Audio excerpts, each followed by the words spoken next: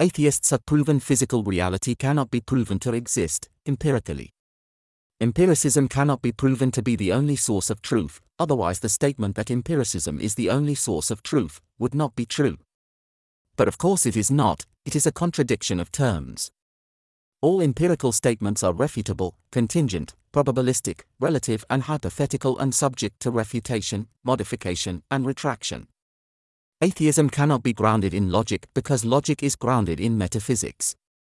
Logic is analytical, absolute, a priori, and does not support a materialist interpretation of reality.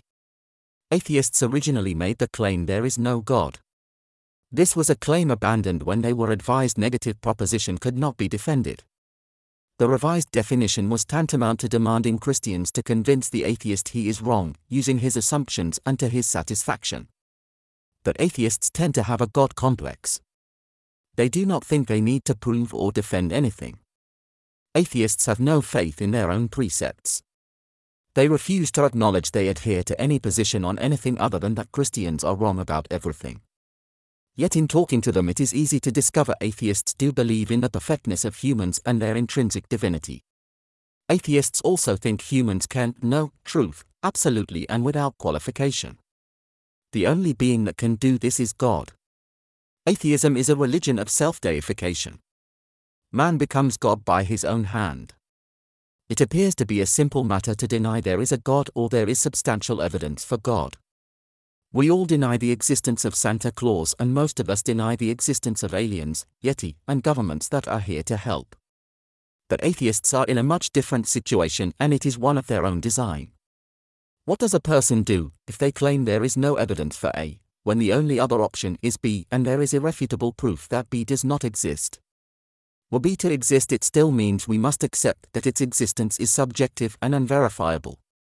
This, however, is not the worst of it, because to accept B over A is to create a logical contradiction. But this is a dilemma atheists face. They can deny God, but they cannot provide a credible alternative. There is nothing in reality that can be substantiated. There is no possible route to establishing a physical reality exists without contradicting what one is attempting to establish.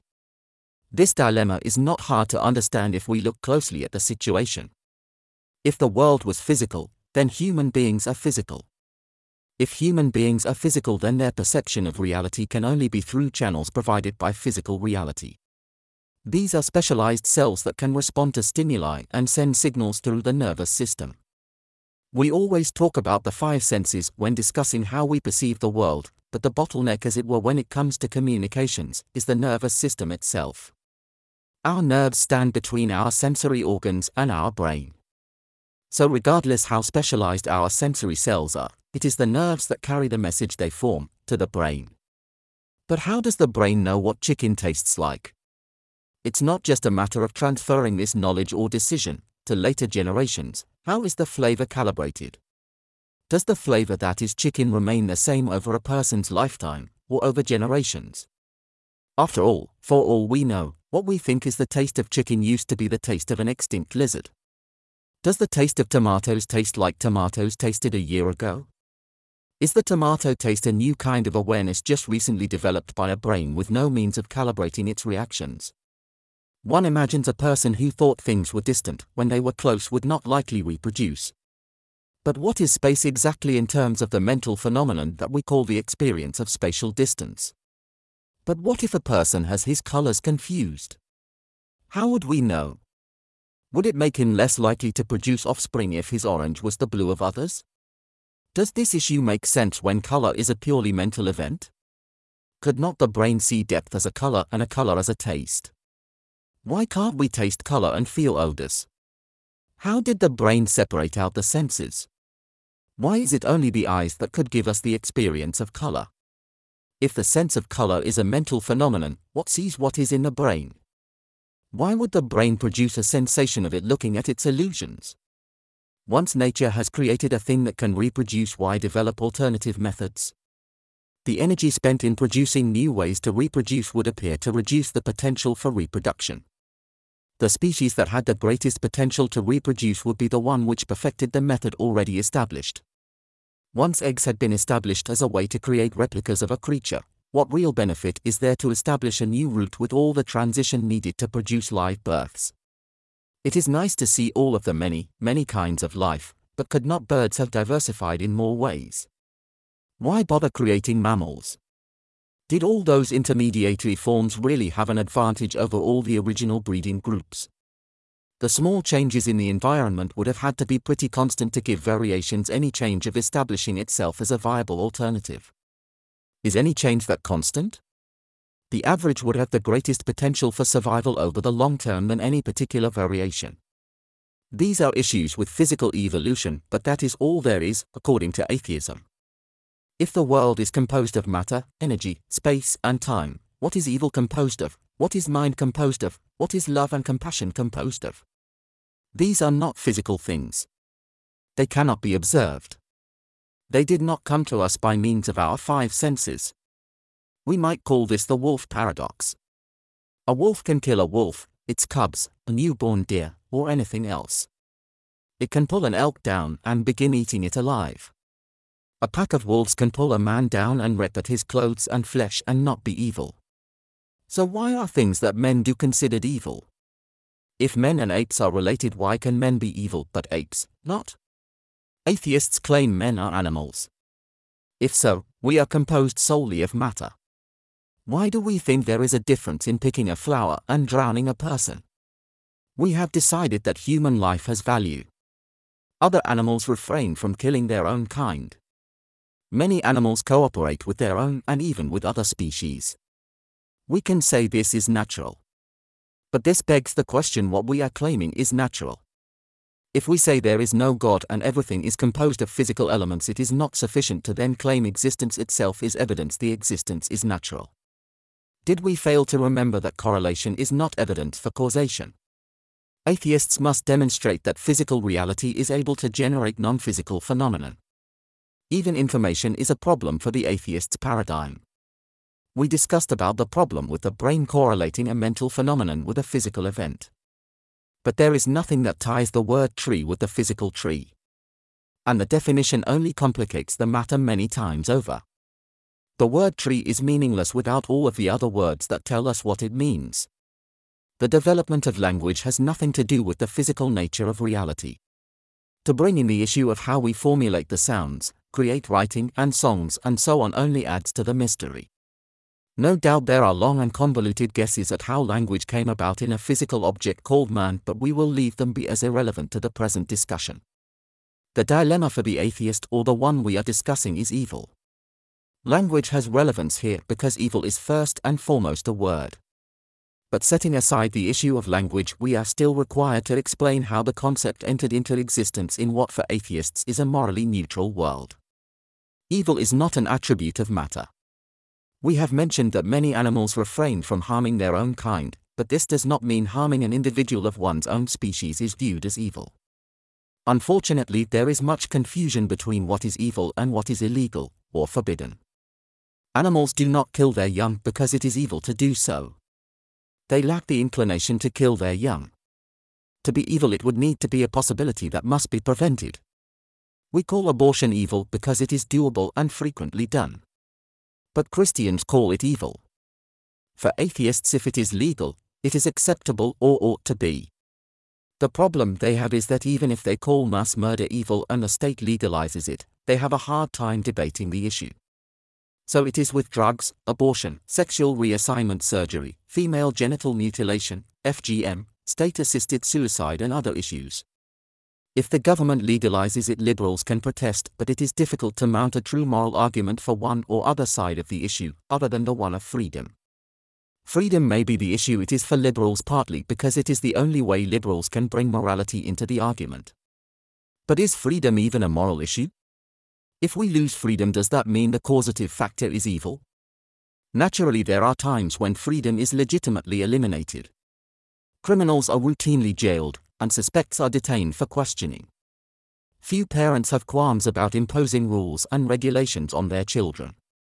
Worse than this, however, is the concept of freedom itself. Our freedom can only extend so far. It is commonly said that your freedom ends where mine begins. We expect privacy and property rights. These are all barriers to the freedom of others. So, in fact, freedom must be regulated. The idea of freedom is only meaningful as a legal right. It is not a first-order principle.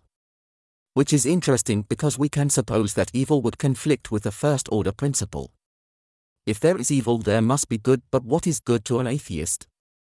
More importantly, if good and evil are absolutes, these are alien concepts to naturalists, for there are no absolute goods in naturalism, and if there is no absolute good, there is no absolute evil. If we are talking about relative ideas, we are not discussing evil, we are talking legal precepts. Herein is the problem for atheism, because if there is a war between good and evil, it is a war only on the side of good. Only Christians can embrace an absolute good and therefore oppose an absolute evil. But it is important we do not deify this struggle and make it about God and Satan and not about us. Satan cannot oppose God directly, nor can he change the course of history as God has laid it out. Satan can oppose us, and he can oppose what we are doing or want done. The interesting thing is that atheists' opposition to God and their denial of the value of metaphysics is precisely what defines them as evil. The elements of the atheist position is precisely what Christians must oppose. We have remarked that atheists cannot conceive of absolutes as their values are all relative. Therefore, in their reality, there is no true conception of evil. For atheists, evil is what seems in their eyes repugnant. But it could be acceptable in the eyes of someone else. There is no objective way to determine who is right or wrong. Ultimately, the atheist's worldview is grounded in force. What is evil is what is not consistent with the rule of the head of state. The state creates laws to regulate the state. The law defines what is evil in terms of what the state is intolerant of.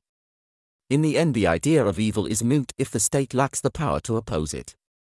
A group might be considered evil, but if they gain sufficient support, they become the new government, and the supporters of the old government become the new manifestation of evil. This is not to say evil is what the state says it is. But we have to understand evil in the eyes of Babylon to better understand its true nature and the nature of the war we are in. By rejecting God, man does not eliminate evil, he modifies how it is viewed. By rejecting God, atheists relativize evil. Evil becomes an extreme on one end of an infinitely long continuum.